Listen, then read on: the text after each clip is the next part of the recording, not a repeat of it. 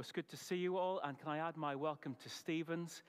If you don't know me, my name is Phil Vance. I'm the pastor here at this church. And if you've joined us this week off the back of Holiday Bible Club last week, let me just say it is so great to have you with us. We're delighted you've taken up the invitation to come along this morning, and we hope that you have a really good time with us. Great to have the children, the boys and girls, in with us as well for the whole service this morning. Let me pray, and then I'm going to tell a story from the Bible that Alfie and Evan were reading out to us earlier. Let's pray and ask for God's help. Heavenly Father, we pray, please, as we turn to your word, the Bible, we pray, please, would you speak to us? Would you help us to learn and to listen and to be changed by what you say to us? We pray this in Jesus' name. Amen. Well, boys and girls and adults too, I want to tell the story of two prisoners. As I said, it's a story that Alfie and Evan read to us earlier in the service from the Bible. Now, to look at these two prisoners, they looked virtually the same. Both of them wore prison clothing. Both of them were sitting in their prison cell, looking really rather serious. Because you see, both of these prisoners knew that today was the day. Today was the day they'd been dreading. Today was the day that they were going to be killed. You see, these prisoners were on death row. That means that a soldier would come and lead them away, and they would be hung on a cross to die. So to look at them, they looked very similar. But how they got there was very different. You see, the first prisoner was a really, really bad man. He'd done awful things. He'd spent his life hating and hurting and even killing people. And my guess is that if you had met this man, you wouldn't even dare to look at him in case he might take offense and come at you. You'd be scared of him. I would be too. His name was Barabbas. But the second prisoner in the other cell was a really, really good man. He had spent his life loving and helping and healing people. And my guess is that if you'd met him, something inside you would have just wanted to run over and sit down next to him because he just radiated kindness. I wonder if any of the boys and girls can tell me who that second prisoner was. Yeah, go for it. Julianne, yeah? Jesus, that's right. I think you others were going to say the same thing. That was Jesus. The only reason he was in jail was because of the religious leaders who really didn't like him one bit. Anyway, inside this prison, it was very, very quiet. In fact, so quiet that you could hear a pin drop as these two men each waited for the soldiers to arrive and take them away to hang them on the cross where they'd be killed. But I want you to come with me outside the prison, because you see, outside the prison, it was really, really noisy. There was a great big argument going on. Arguments can be very, very noisy, can't they? There was an argument between Pilate, on the one hand. Pilate was the Roman governor. He was in charge of the place. And the crowd, who was made up mostly of the Jewish religious leaders. And they were having a great big argument about a rule. You see, back then there was a rule that one of the prisoners would get set free. I don't know why they had that rule, but that was the rule that they had. One of the prisoners could be set free. Who should be set free? That's what this great big argument was about. Boys and girls, tell me, who would you set free? Yeah, go ahead. You would say, Jesus, I think many of us would want to set Jesus free. Well, that's what Pilate thought as well. He said that it should be Jesus who gets set free. He said to the crowd that Jesus hasn't done anything wrong. I've asked him loads of questions. I've thought about what you have said about him, and I find that he has done nothing to deserve death. So I'm going to set Jesus free. But the crowd and the religious leaders, who do you think they said should be set free? Go for Alfie, yeah? Barabbas. That's exactly right. They said it should be Barabbas. Set Barabbas free. Now, they said this not because they liked Barabbas, but because they hated Jesus. Set Barabbas free. So Pilate said a second time, he said, no, I'm going to set Jesus free. And the crowd said, no, you need to set Barabbas free. And Pilate said, but why? What awful thing has he done? And the crowd just said, crucify him, crucify him. Crucify means hang him on the cross that he might die. And as you know, in the end, it was the crowd who got their way. And it was decided that Jesus would be killed and Barabbas would be set free.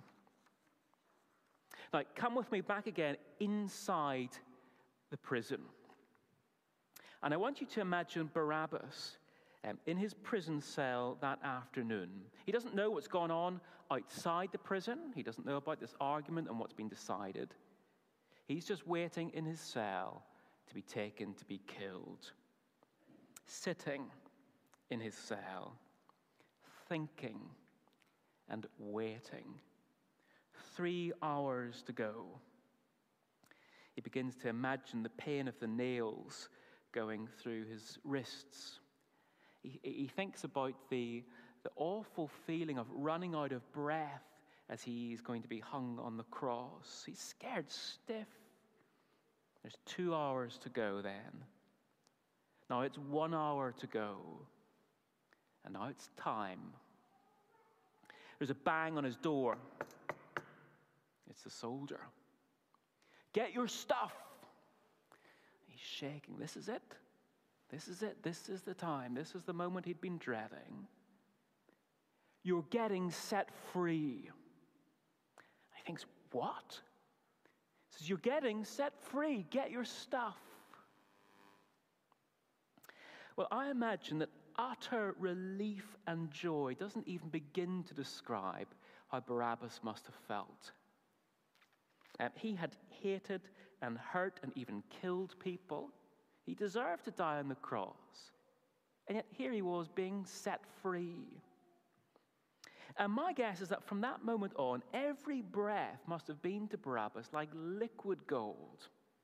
You know, imagine that the following day, someone shouts something mean at him, and the food that he eats, it doesn't taste very nice. Someone else steals his wallet.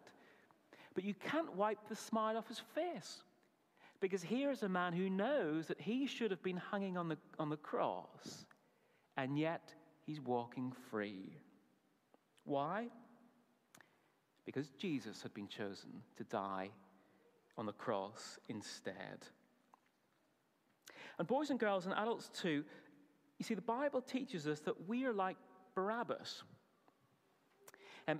Many of you have been at the Holiday Bible Club this past week, and there we've seen how God is good and great. He's our maker who loves us and who gives us so many good things.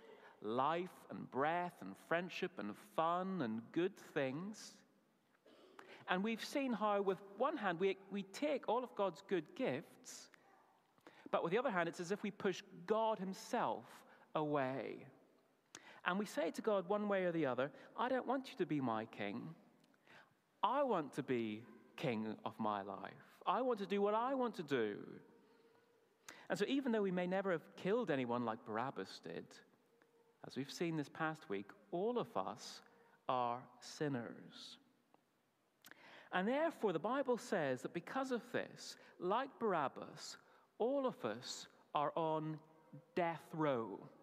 That is, all of us deserve to face God's punishment for our sin. Now, Rebecca and Josh are going to come up and help me to just show you this. So thanks, Josh and Rebecca.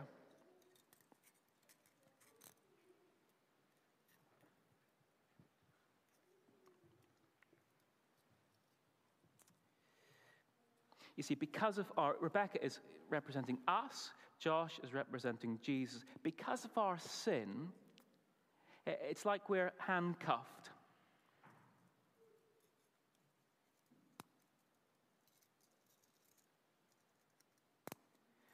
We deserve to face God's punishment. But the really good news is that Jesus offers to take our place. And if we accept his rescue,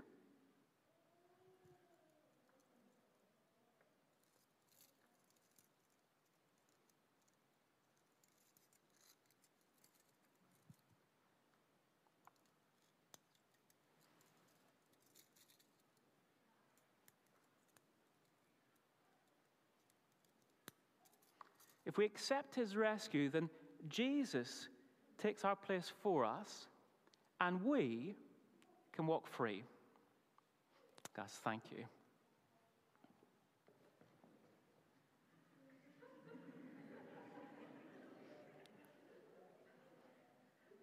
He'll be all right.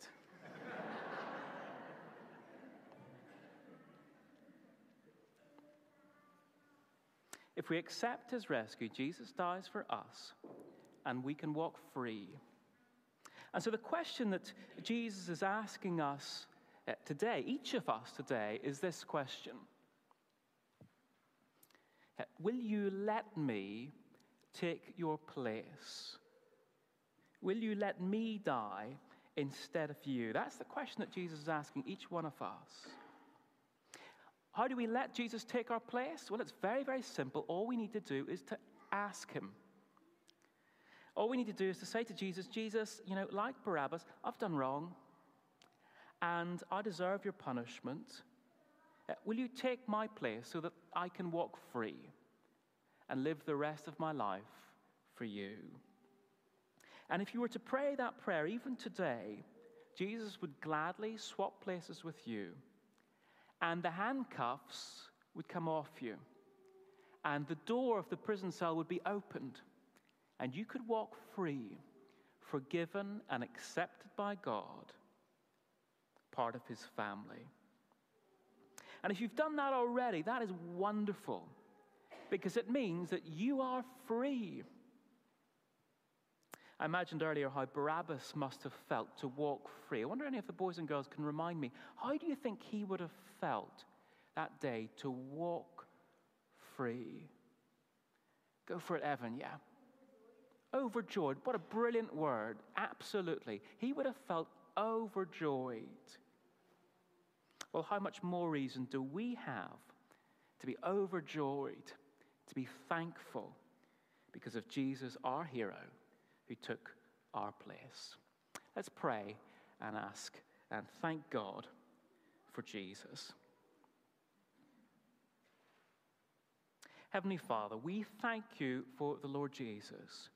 We thank you for his extraordinary love for each and every one of us.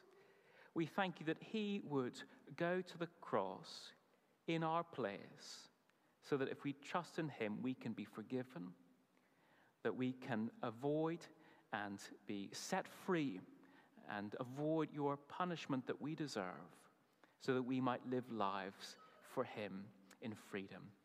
Thank you for this wonderful truth, and we praise you in Jesus' name. Amen.